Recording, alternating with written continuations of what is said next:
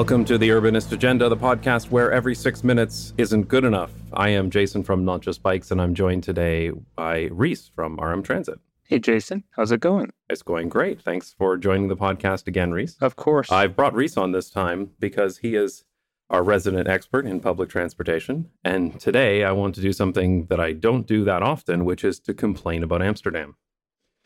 So, Reese, we want to talk here mostly about the Amsterdam metro system, the subway. Yeah.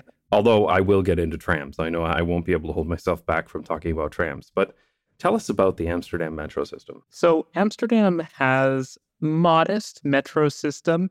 There are kind of, I would say, 3 lines, basically. They're kind of intermingled, but it effectively kind of operates like 3 lines. So it's not a very big system. But Amsterdam, I think people often forget, isn't that big of a city. So the size is reasonable, I suppose. But it's a bit of a weird system. Like, it's not shaped like a regular metro. It doesn't really provide a service like a lot of metros. A lot of it is above ground. So it's a weird and wacky system. Yeah, indeed. Okay, so I have my own issues with the Amsterdam metro. There's some weird gaping holes in it. And I think I'll put a link to the map for anybody who's not familiar, because if you look at the map of the Amsterdam metro, anybody can look at it and be like, that's a bit weird. I wonder why it's like that. Yeah. I guess the first thing that you really notice is that there's a lot of overlap here, right? Yes. It's like this metro system was designed so that nobody would ever need to transfer. Yeah, it's a really strange way to design a metro system. But I think the idea is just to kind of provide downtown service from a lot of locations. But it does kind of miss the point of a metro, as you're saying. So, like, they seem to have taken this approach that, like, a transfer is the worst thing you could possibly do. Yeah, and that's not how metros are supposed to work. You're supposed to have a really high frequency, and then it should be convenient to transfer because you're waiting 1 or 2 minutes at a station and you get on your next train and you're off. And that hints at one of the issues here with the Amsterdam metro is that the frequencies are really not great. The main metro lines come about, and we're talking rush hour here, every 10 minutes. Yeah, that's rough. I mean, I think that's also it's kind of the cyclical thing. When you run it so infrequently, then it's like, oh, well, we wouldn't want to make the people going out to this line or this line wait too long, so I guess we have to provide them a direct service. Whereas if you were to rearrange things, you could probably provide the same station services, but more frequently, but people would have to accept transferring. Right. I mean, and that's fairly normal, right? Absolutely. I think about so many metro systems that I've ridden in the world, and they'll have lines. There may be a little bit of duplication through the center or something like that, just so that the duplication of lines can provide more service. And that does happen here in Amsterdam. Like if you've got, for example, going into Central Station, you've got 3 lines running every 10 minutes. Well, that's going to be more frequent service along that duplicated section. Yeah, exactly. So there's been some talk here about changing this, actually. And I'll have a link in the show notes for that, too. And we'll get into a whole bunch of the potential changes, things they're talking about doing a little later. But they're talking about getting rid of one of the metro lines completely, effectively merging line 53 and line 50, so that now a transfer is necessary and people are kind of upset about that. Yeah, so I think that's kind of your fundamental thing, right? Is that the network is set up in this way that everyone gets a 1-seat ride, and then it becomes hard to change it because everyone, people just naturally resist change, even in the Netherlands. And so the idea of making people change trains is just audacious, even when it can be done pretty easily. I think there's a cross-platform transfer between the kind of southeastern branches, right? Yeah, there is indeed at Van der Medeweg station. Yeah, that's actually really good design, but you don't get to use it if you're not transferring. So I think it's a good move. It's like best practice to get rid of the duplication so each line can run more often, for a metro at least. But yeah, people are going to push back, and I think that's really common around the world. Like you can see all kinds of systems where they have simplified the routes, like I think BART in the Bay Area.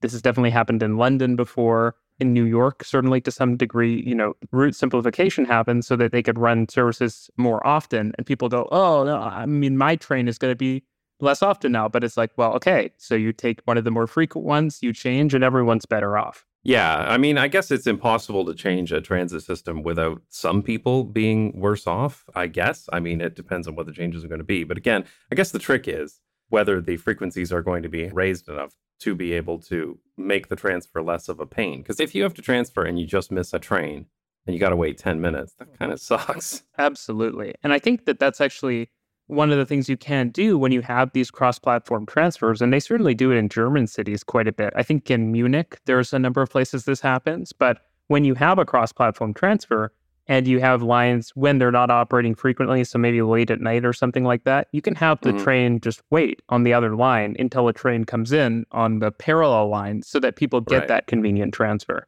Yeah, indeed. And I mean, I've read the newspaper articles about it. I mean, the news always tries to find the most angry people to talk about whenever this kind of thing happens. So the headline in AT5, for example, is that 30,000 passengers will now need to change who didn't need to change before. And then they interview like some woman who walks with a walker who says she can never catch the transfer across the platform on time. Yeah, I mean, I think it's just a case of highlighting one half of this equation. 30,000 people need to transfer, but the hundreds of thousands that ride the Amsterdam metro every day all get better service as a result. Right. It's just giving you half the equation and not framing it in really an honest way. And I think it's really bad because it makes it hard for transit systems to change and kind of make themselves better. Yeah, indeed. I mean, part of the other problem with this is it comes along with a package of changes that are happening, as they say, because of cost reduction. So, this is a story that's heard all around the world. And I'm sure you've heard this from other cities as well, that after COVID, transit ridership was way down and there was a lack of funds coming in from ticket revenue. And now everything needs to be scaled back. But what are other cities doing about that? Well, I think that they're tending to move towards more of an all-day high-frequency model. And I actually think you could apply that in the case of Amsterdam, as we're talking about, right? Like you see in, for example, a lot of U.S. cities, actually, that, they're not starting from the same point as Amsterdam. But what they are doing is when they used to run much higher frequency at rush hour, they're starting to kind of distribute that throughout the day instead. And I think that, Amsterdam could do the same thing. And it could also reform the network layout, because if you have less people who are kind of rush hour commuting, maybe traveling to the city center or any other given location is a little less important than just being able to get anywhere in the city faster. Right. Yeah, I mean, one of the issues that they're running into as well here is the issue of a lack of staff. Like just during COVID, a lot of people lost their jobs in transit, for example, and just went and found jobs elsewhere. Yeah. It's a big problem. I don't know how deep this comparison can run, but Amsterdam's all-time rival up to the north, Copenhagen, has solved this problem to an extent by automating their metro system. It was always automated, but It does make me wonder for like the newest line on the Amsterdam metro.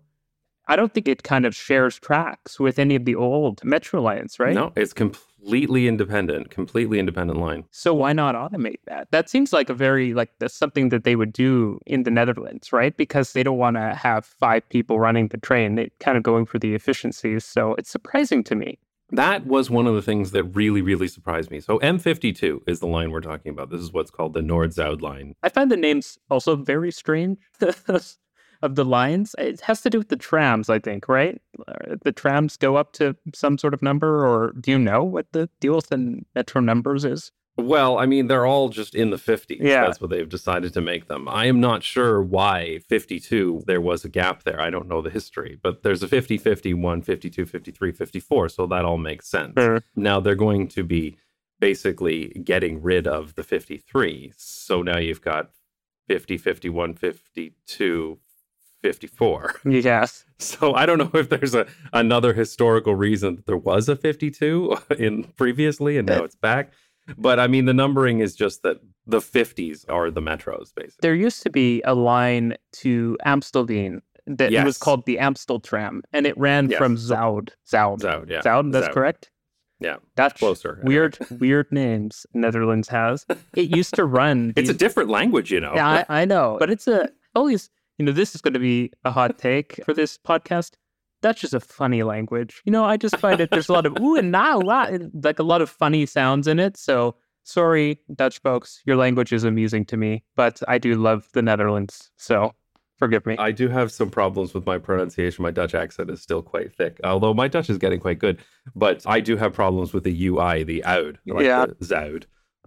Can never quite say it properly when I'm, well, ever, but especially when I'm speaking in a sentence. The other one is the EU, the ow, which Yeah. I just can't do. It's challenging. Well, they used to have basically a tram line that came from Amstelveen that actually went into the metro back in the day. Yes. And when they had that, the metro looked even weirder on the map. It was just like all these legs spidering out from no central location. But so maybe that was the 52. I don't remember. Yeah, I don't remember what it was. That was here when we were in the city, because I remember it had the really cool thing at Zoud where it would come in on third rail and then it would put the pantograph up and then it would take off down to Amsterdam. So that actually has been replaced by a tram, which I actually think is a better solution, to be honest. And it's fully separated from traffic, signal priority.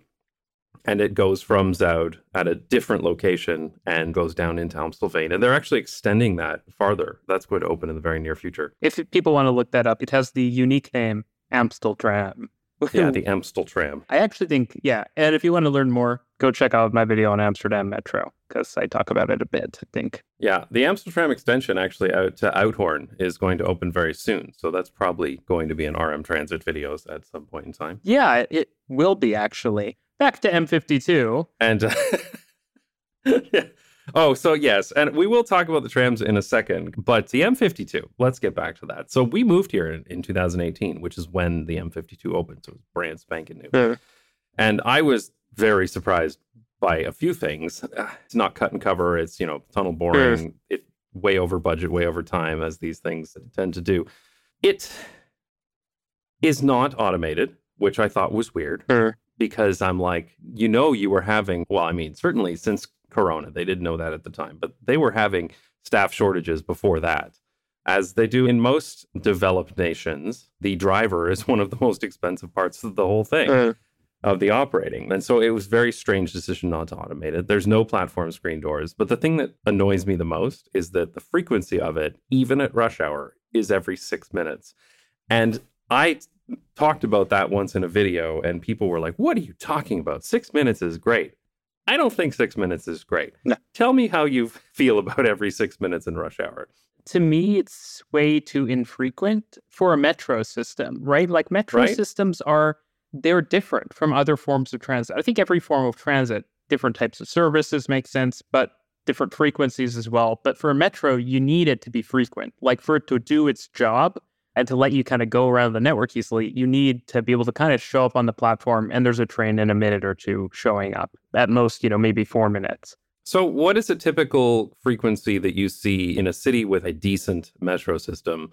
Not the best, but an average metro system. What kind of frequencies do you tend to see at rush hour? I would say every 4 minutes would be like decent, not great. Right. And maybe even every 3 minutes would be a pretty typical headway. Like, you're not waiting very long. And the best systems don't drop off a lot out of rush hour. So you're still only really waiting about 3 minutes. Right. And so if I'm looking at this, currently it runs 10 times an hour. So that's every 6 minutes in rush hour. And then it goes down to 8 times an hour during the day and in the evening. So it never goes below 8. But I don't know. To me, that's just not great frequencies. Because I think about, like, for example, Toronto, right? Line 1.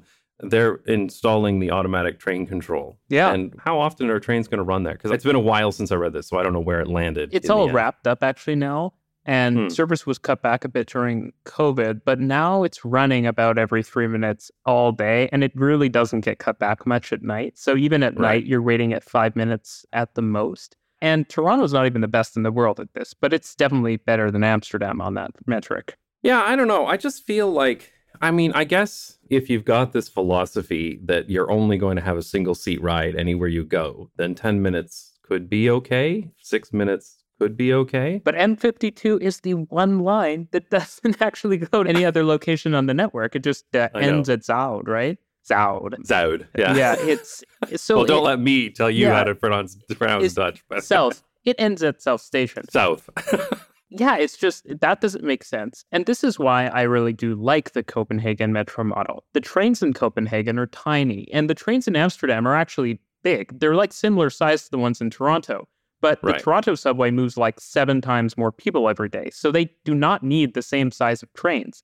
What they should have done, they should have gone with a really small train. And actually, Amsterdam has some of the biggest trains in Europe in terms of a metro system, despite not being the biggest city in Europe by any means. And Right. when you have the smaller trains, it just naturally forces you to run them more often because you just can't meet the demand if you have a train every 10 minutes. Right. I mean, to me, a public transit system in general is all about its frequency. Like, I want to not have to think about when I show up. And I get it. Every 6 minutes, you don't have to think about it. You just show up. But it's still annoying to get there and have to wait doing nothing for 6 minutes when the whole ride is only going to be about like 10 or 12 minutes, right? That's the issue exactly. With the metro system, you're on it for such a small amount of time. That doesn't work. In Switzerland, you can Right. get away with a 30-minute frequency because the train ride's probably pretty long and your transfers are lined up. You don't have that on a metro.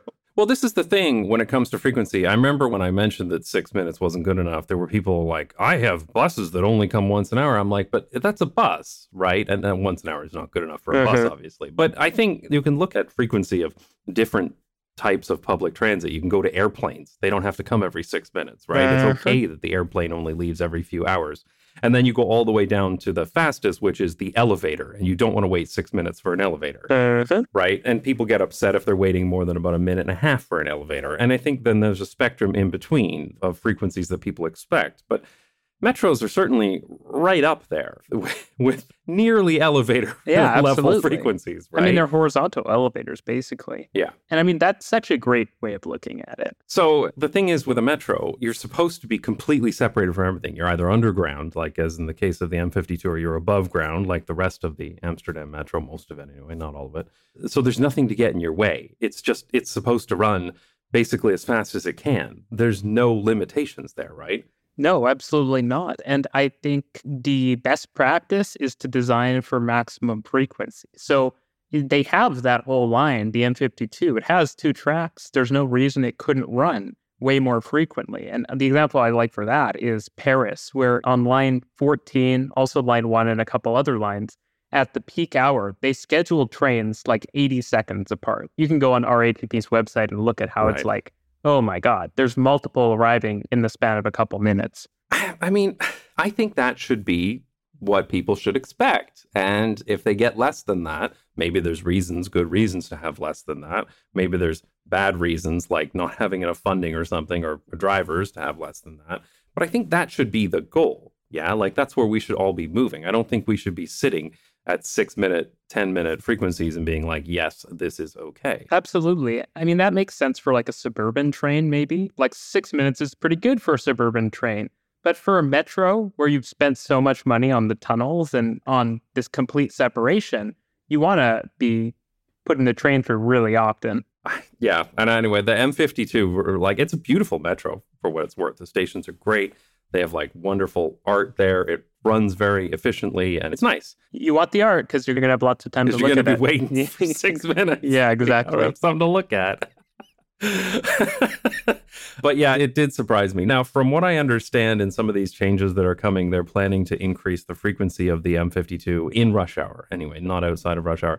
I don't know what they're going to increase it to. Maybe a listener who knows this can tell me, send me a message on Mastodon or something. But like, I looked through so many documents from GVB and I could not tell what the new frequency was going to be. But, you know, at least they're going to improve it. But my fear is that it's going to be, 5 minutes or something and say, yes, we've done it now. We've got it. Yeah, if I was running the system, I'd order trains that are half as long for the next go round, and then I guess, automate it, or find a lot more drivers and get them running more frequency. Yeah.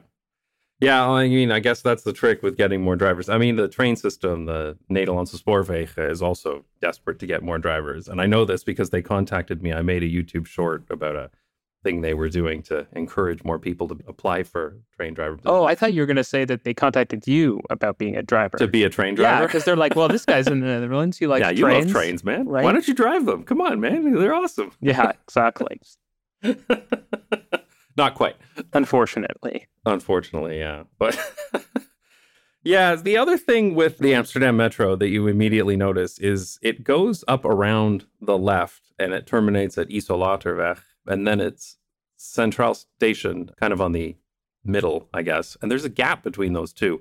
in reality, that gap is not that big in terms of like the space, but it really feels like they should just connect that. And I know that a lot of people have talked about that in the past. Be like, why isn't it connected and made into a circle line? Yeah, I mean, I guess what they'd probably say to you is that's where all of the NS lines run, kind of from the west into Central. But it's just silly. It's like, okay, how much is that tiny extension going to cost? I think maybe the 51, 54, 53 station at Central maybe it's difficult to extend from there, like it's blocked by the 52 or something. But it's just like, come on, build the circle line. It would be very useful because going from the west to the east could be quite a pain right now without having it. I guess the trick is there that you take an NS train from Lelylaan or from Sloterdijk, right? Because that is one of the other things is that Amsterdam has a lot of train stations, like heavy rail intercity train stations. Yes, and I think that's kind of what makes the metro kind of weird, is they did kind of get fit in around all of these existing services. And so people might argue that, hey, you don't really need a metro because you have so many existing trains that you can take. And I actually think that they're kind of right because so much of the Amsterdam metro is above ground. So I think of the benefit of a metro being you put a tunnel in, and it's hard to put a tunnel in for a big train that would run on a regular train line. And so the 52, the north-south route, is basically all underground. Yeah, except in the north, yeah. Oh, yeah, sorry. So it's in underground in like central Amsterdam. The south, it also comes above ground. But that's how you expect the line to be. And then all of the other lines, a lot of them just run next to the NS trains, but kind of make more stops. And so they're not really, it's like a weird system in that way. Yeah, I mean, they do connect very well to the various train stations. Duivendrecht, is that pronounced? Duivendrecht, yeah. Wow. Duivendrecht and Bijlmer Arena, Holendrecht, Rai, Zuid, Lelylaan, Sloterdijk, Centraal, Amstel. I think that's all the ones connected by the metro. I mean, there's a couple others. So there's Mouderpoort Science Park and Diemen that are not connected by the metro, but that's a lot of train stations to connect by the metro. And I guess the logic there is that you can come in by train or you can go metro and then go to train. Yeah. Yeah, I mean, you don't want to be overkill on the mainline trains because they can go pretty fast if they don't have to make a lot of stops. Yeah. I mean, for what it's worth, in the area of like going from Zuid to Schiphol Airport, when we show up and we usually bike to Zuid station because it has very nice bicycle parking garages and is relatively close to our house. And then we go out to Schiphol Airport. You can take like heavy rail trains and they're coming basically constantly because that strip is so commonly used that trains are running constantly. There's no airport express here. There's no point because there's going to be a train within 3 to 5 minutes that's going in that direction anyway. Yeah, it's the main line through the country, basically from Zuid to Schiphol. So you can take trains that go to Rotterdam, et cetera, and beyond at that route. What is interesting, though, is that there are plans underway to extend the N52 to Schiphol. Yeah, I remember these, but it sounded like it's still unclear what's going to happen with that. So the logic, from my understanding, is that the heavy rail line there between Zuid and Schiphol is so ridiculously congested that they want to run more trains through there. And they're having problems there. They want to move some of those passengers who take the train to Schiphol and move them to a metro so that they can bring that capacity back for other trains, basically. Yeah, I mean, I think that makes a lot of sense. And at the same time, I feel like from my last experience in Amsterdam, it's easier to use the metro than it is to use NS. Like, as an outsider, it just felt more legible to me. So I think that having us just be like, get on the metro and you can get to your, and I mean, it's just got more coverage of the city of Amsterdam. So it is actually for visitors probably a better option. And as you know, there are a lot of visitors in Amsterdam. Yes. Actually, this is one of these things that was very frustrating to me. Well, okay, I'll get to why it's less of a problem now, but it was frustrating to me when people would come to Amsterdam and they'd land in Schiphol and they'd be like, okay, well, how do I get downtown on public transit? How do I get to the center on public transit? And then I was like, well, you got to take a heavy rail train. So you got to go get a ticket for that. And then you have to get a different ticket for the metro system once you get here. Can you not just get like an OV chip card? Is there not like an easy, because this is a problem in some cities, you can't get like an easy visitor version of the card. So you can get a guest OV chip card, but it's a bit tricky to do that. And also you have to pay, I think it's €7 that you don't get back. So if you're only here for a couple of days, that's kind of annoying as well. Definitely. Yeah, that seems like something they need to sort out. Well, thankfully, they've sorted it out in a totally different way, whereas now you can just tap your credit card to pay for everything. Even NS or just Metro? Yeah, even NS. Oh, Not through the entire country yet, but it's through most of it. interesting. And that has been phenomenally amazing. Like, I just had someone who was in town visiting yesterday, and he was just like, this is like a game changer, because he had been to Amsterdam many times before, but he's like, now I can just literally just tap my credit card. And I don't even need to think about it. I just look at the Google Maps directions or whatever, and I tap the card, and that's it. And it makes it really easy to show people around the city, because you don't have to have this awkward 15-minute, we got to go get the ticket. And it doesn't make it feel like, oh, this isn't very easy. Whereas with the credit card, everyone can get on right away. And the thing that's cool, too, is that as more cities adopt credit cards for payment or debit as well, which like Toronto has it now, New York has it, London has it, Toronto just got it like a few weeks ago. Yeah, they just got it. I was there just a couple of weeks ago, and we came back from Montreal, where ticketing is it's messed up. a real problem. Yeah. And then that day that I arrived in Toronto, they said, hey, you can pay by your credit card now. And it's like you have a universal card system across the whole world, as long as you adopt that system. So it's pretty cool. It is pretty cool. And actually, I made the previous podcast with Urban Caffeine about why more cities should be doing this. So you can go back and look at the Open Transit Payments podcast if you'd like to hear more about that. But back to the Amsterdam Metro. Yes. One of the reasons why the Amsterdam Metro was frozen the way it was is because building the metro did not go well in the 1970s. It did not. Amsterdam is a muddy place. Well, there were a lot of problems. And there were other problems as well. Yeah, there were a lot of problems. I mean, I'm actually surprised they were able to tunnel the M52. I mean, it must be a testament to modern construction methods, because Amsterdam is very muddy. It's hard to bury stuff here. That's one of the reasons why there are very few skyscrapers here until recently. But it was worse, because Amsterdam in the 60s, like a lot of cities in the 60s, was dealing with proposals to drive highways right through the center of town. And that was also going to happen in Amsterdam. There were several plans to do that. And some of it was even built. There were a bunch of neighborhoods that were bulldozed in order to build what is now known as Wibboudstraat. And I have a video about that on Not Just Bikes, if you're interested in hearing about how they're trying to close their busiest road. But there were a lot of protests around that.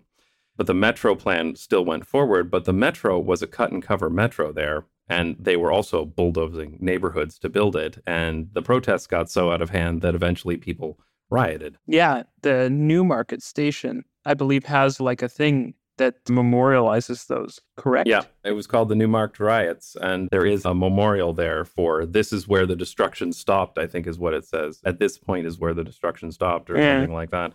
Because then they were like, okay, we cannot just bulldoze through the center of historic Amsterdam, cut and cover style, all the way to the central station. Like, I can't even imagine what that would look like. I mean, Wibboudstraat is pretty crap. It's got 1960s buildings on it. It's way too wide. It's got all these problems, which is why the city's trying to effectively close it, or at least make it significantly smaller.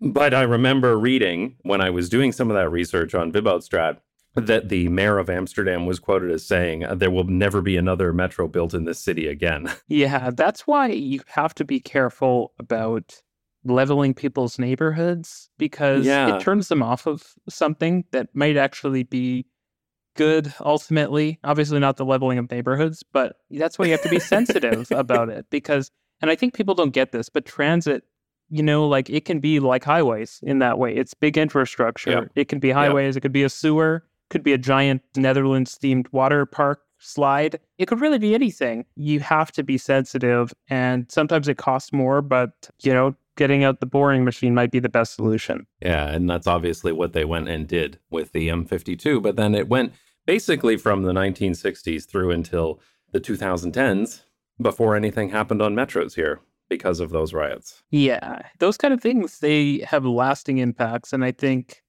any city that has had a situation where there was something built or there was almost something built, it leads to a lot of society is just very skeptical. Sometimes it's good. I grew up in Vancouver, and there were a ton of protests about highways happening in the city, you know, back in the late 20th century. And as a result, no real highway was built in the city.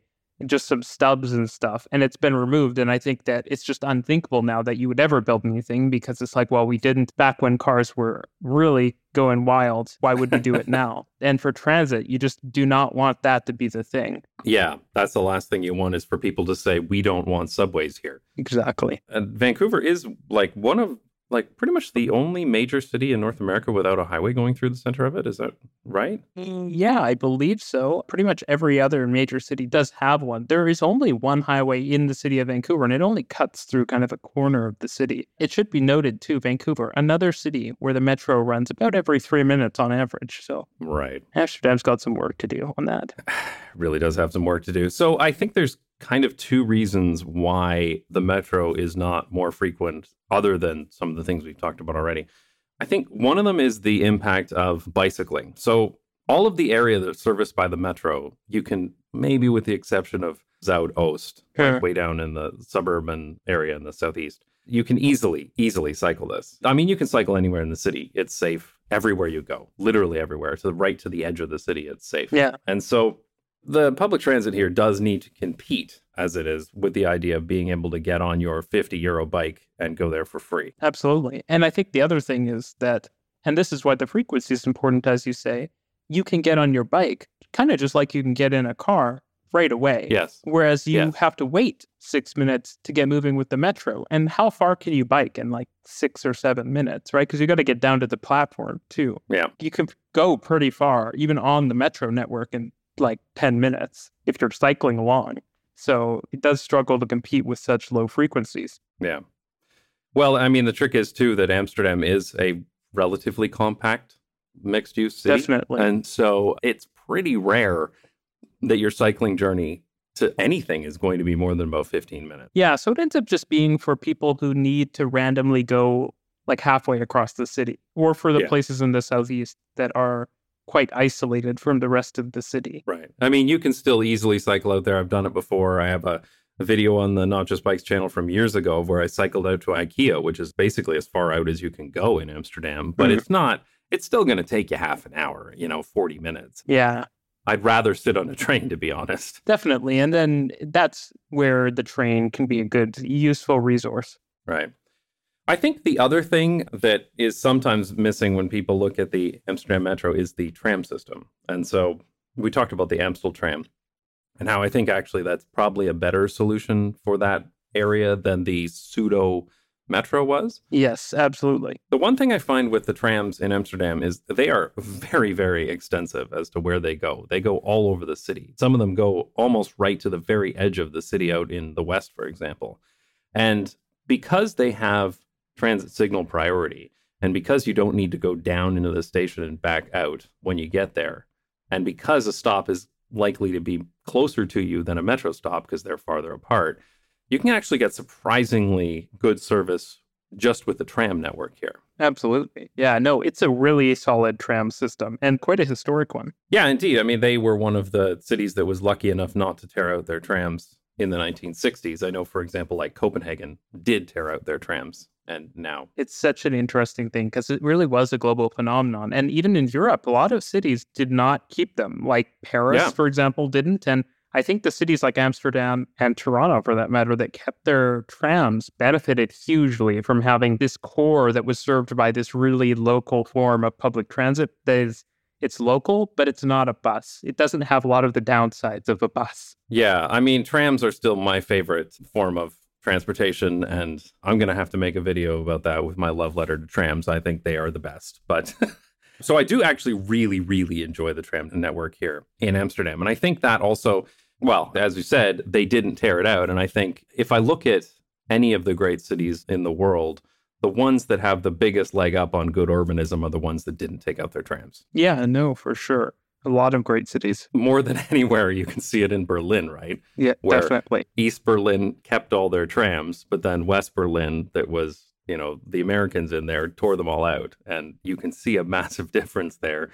In Berlin, you've got the line there of like, tore out the trams, didn't tear out the trams. Yeah, and in Australia, between Melbourne and Sydney, it definitely Yeah. changes the urbanism when you have trams. Like it just allows something that you can't have in a city that doesn't have that really good local transportation. Right.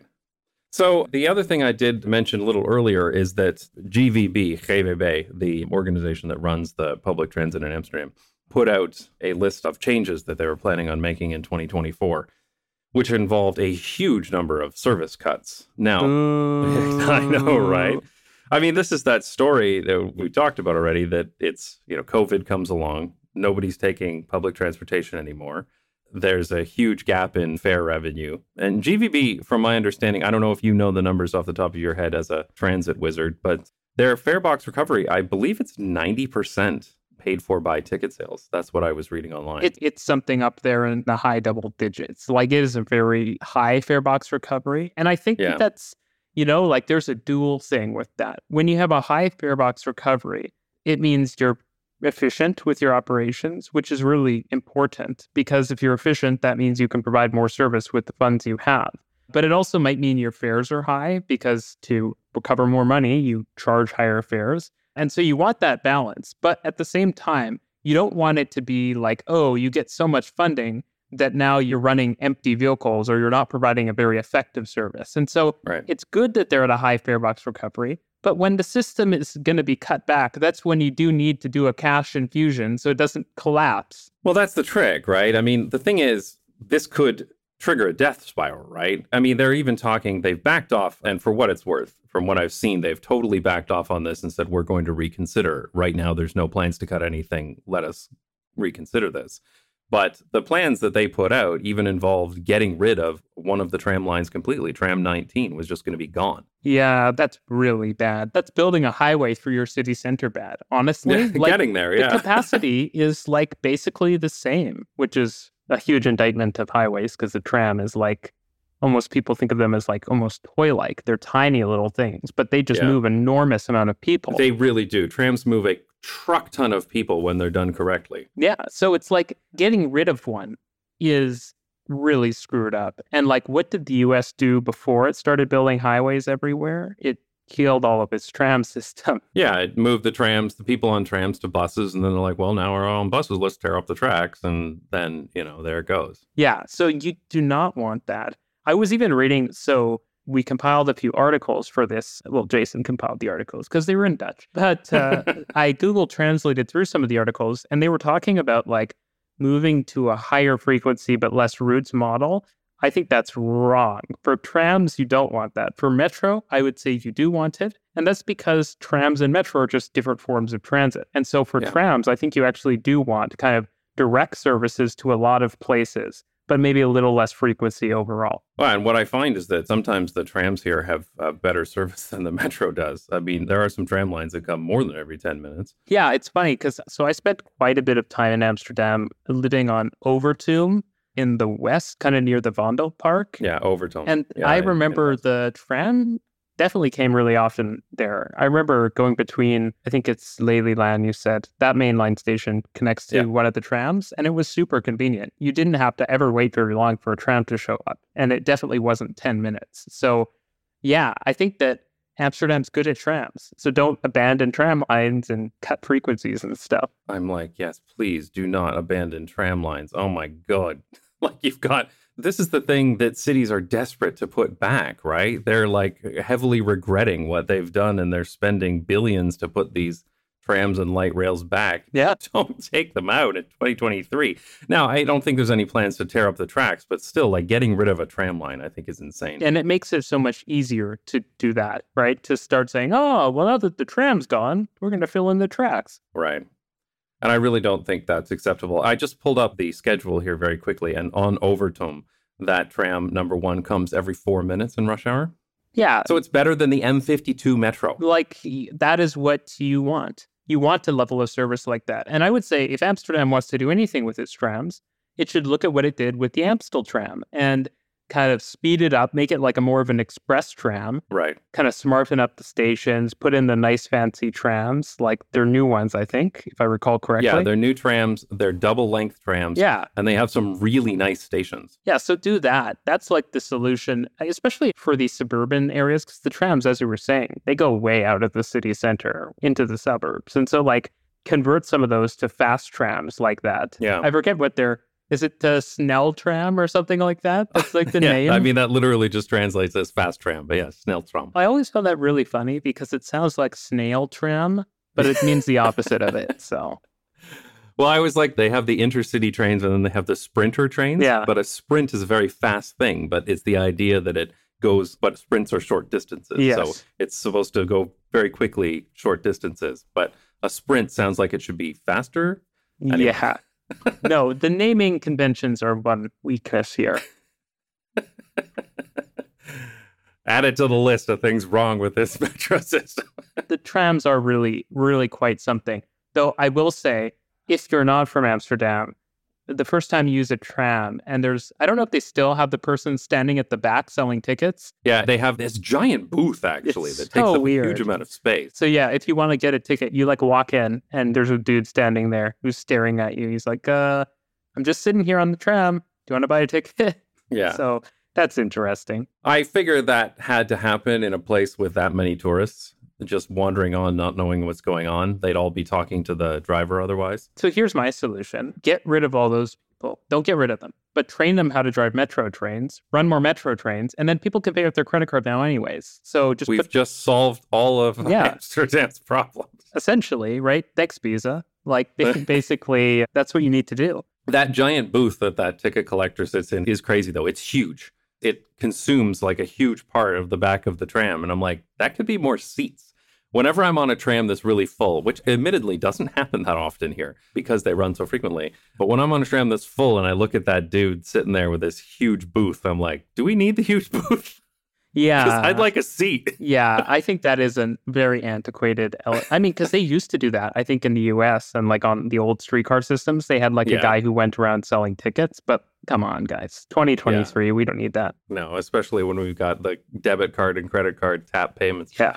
I am annoyed, though, to read about this proposal of cutbacks because, I mean, the other thing that Amsterdam is doing, and they've been putting this plan in place for at least the last 5 years, is the Amsterdam Autolu, which is making Amsterdam mostly car-free. Yeah. And there's no world in which Amsterdam becomes basically car-free without also having better public transit. Absolutely. It's just so important, especially for people who don't necessarily have easy access to the train or who are coming from, say, out of the city. Yeah. Having the metro to get to places in the city quickly, I think is really important because that actually might be what the metro is most useful for, is like you don't need to go, it's not neighborhood transport, it's to obscure location within Amsterdam itself, like the convention center or something. Right.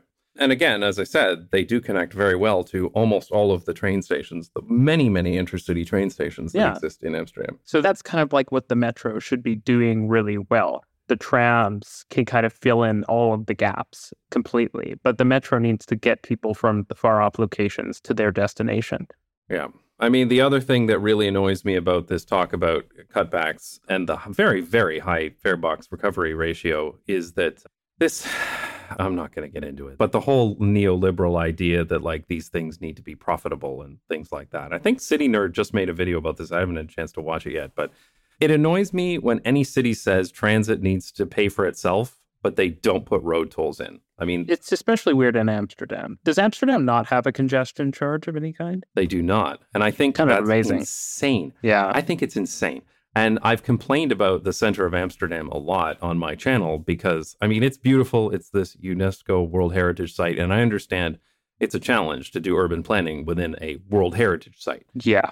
But there are too many goddamn cars in the center of that city. It is ridiculous. Yeah, absolutely. And I know that the 1960s were not kind to Amsterdam or any city for that matter. The 1960s were bad, very bad. And it's certainly a lot of cities got it worse when they had everything bulldozed and highways driven through it. And Amsterdam didn't have that, thankfully, but it was still made way too car friendly just to bring cars into the center. And you're basically bringing a whole bunch of cars into a UNESCO World Heritage Site. And it's insane because if you look at similarly sized cities in Europe, they very often have a huge pedestrianized center, even in Germany, right? Definitely. And congestion charges. Like, and congestion people have charges, this yes. belief that they're only a thing in like Singapore, Stockholm, London. But no, like cities in Italy, cities in Germany, they have congestion charges in the city center and even outright bans on certain days, things like that to cars. And Amsterdam,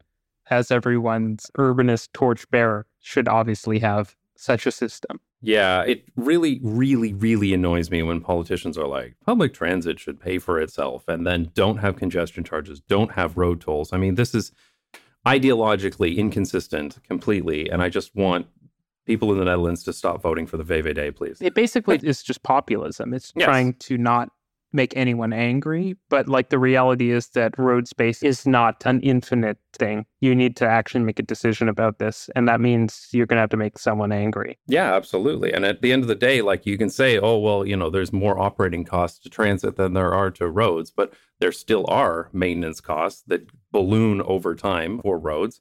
And then roads get full, and then there's a demand to widen them and make more of them and everything else. And that's also part of that equation. And such a huge societal cost, too. Yes. And also, from an equality point of view, the thing that I love about public transit is when it's good, like if you have a society that just where everyone drives, I don't know, you're in like Phoenix or something, the people who are rich get to drive the nice cars, and the people who are poor drive a crappy car and have a much crappier time. But like if you have a good public transit system, no matter your income level, you basically get the same experience. And I think that is like for a society to be fair and for people to feel like they're not being disenfranchised, they shouldn't be like getting the second-class citizen treatment when they're trying to get around. Or even the third-class citizen treatment if you cannot afford a car in one of those places and need to take the lousy bus system that comes every 45 minutes. Exactly. If you're lucky. Exactly. Yeah. So to close off here, what would you do to improve Amsterdam's metro system? Ooh, okay. So I would actually... Let me get the book. I'd automate it, probably automate it entirely, do a few extensions, like close the loop, probably do the extension to Schiphol. I think you've sold me on that. That does probably make a lot of sense. And also drop the fares way down. I think that one thing that Germany in particular does really well, but also like, hell, even like Montreal does pretty well, is that a pass is cheap. And so you get a lot of people with monthly passes. Right. And then they just sort of feel like, oh, okay, I got the monthly pass. If they need to get around, they're just going to use transit. And so like having a really high ticket price, it's kind of like when there's high gas prices for drivers. If there's a high gas price, people are suddenly really thinking about, do I need to drive? Do I need to drive? And that's good for drivers. But for transit, you don't want people to think, oh, like maybe if I took the car, it would be cheaper. Or like maybe if I didn't get on transit. Or so you want to have it more affordable, automate the system to reduce the operating costs, make it a little more extensive, and change the stupid line numbers. Just call them like colored lines or something. 50s, come on, guys. Like, I always found that so weird. Like, that's very unique. Even like some Dutch nouns would be probably easier to remember than this. All right. Well, there you go. I hope the GVB is taking notes. Thanks so much for coming on the podcast, Reese. Do you want to quickly advertise your channel here while you have a chance? Sounds good. My channel is RMTransit. I have many videos about transit all around the world, including a number of videos about transit in the Netherlands. So check it out. And thanks for having me on again, Jason. Yeah, no problem. I'll have you on again in the future, too. Thanks for coming. Adios.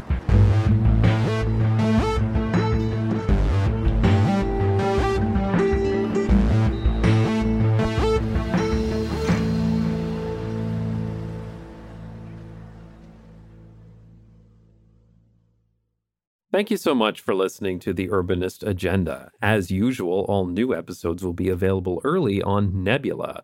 So if you're not already a Nebula subscriber, now might be a good time. You can sign up at nebula.tv/agenda. And with a subscription to Nebula, you not only support this podcast, you also get access to content by over 150 creators. That's everything from videos to podcasts to classes and more. Nebula is also constantly adding new Nebula originals, which are high-budget productions on a wide range of interesting topics. If you use our link, which again is nebula.tv/agenda, you'll get a discount on a yearly subscription, which brings it down to only $30 a year. I'm a big fan of Nebula, which is why all of my Not Just Bikes videos are available there, as well as some that are only available on Nebula. and of course, all episodes of The Urbanist Agenda. So if you're not already a Nebula subscriber, go check it out today, and thanks again for listening.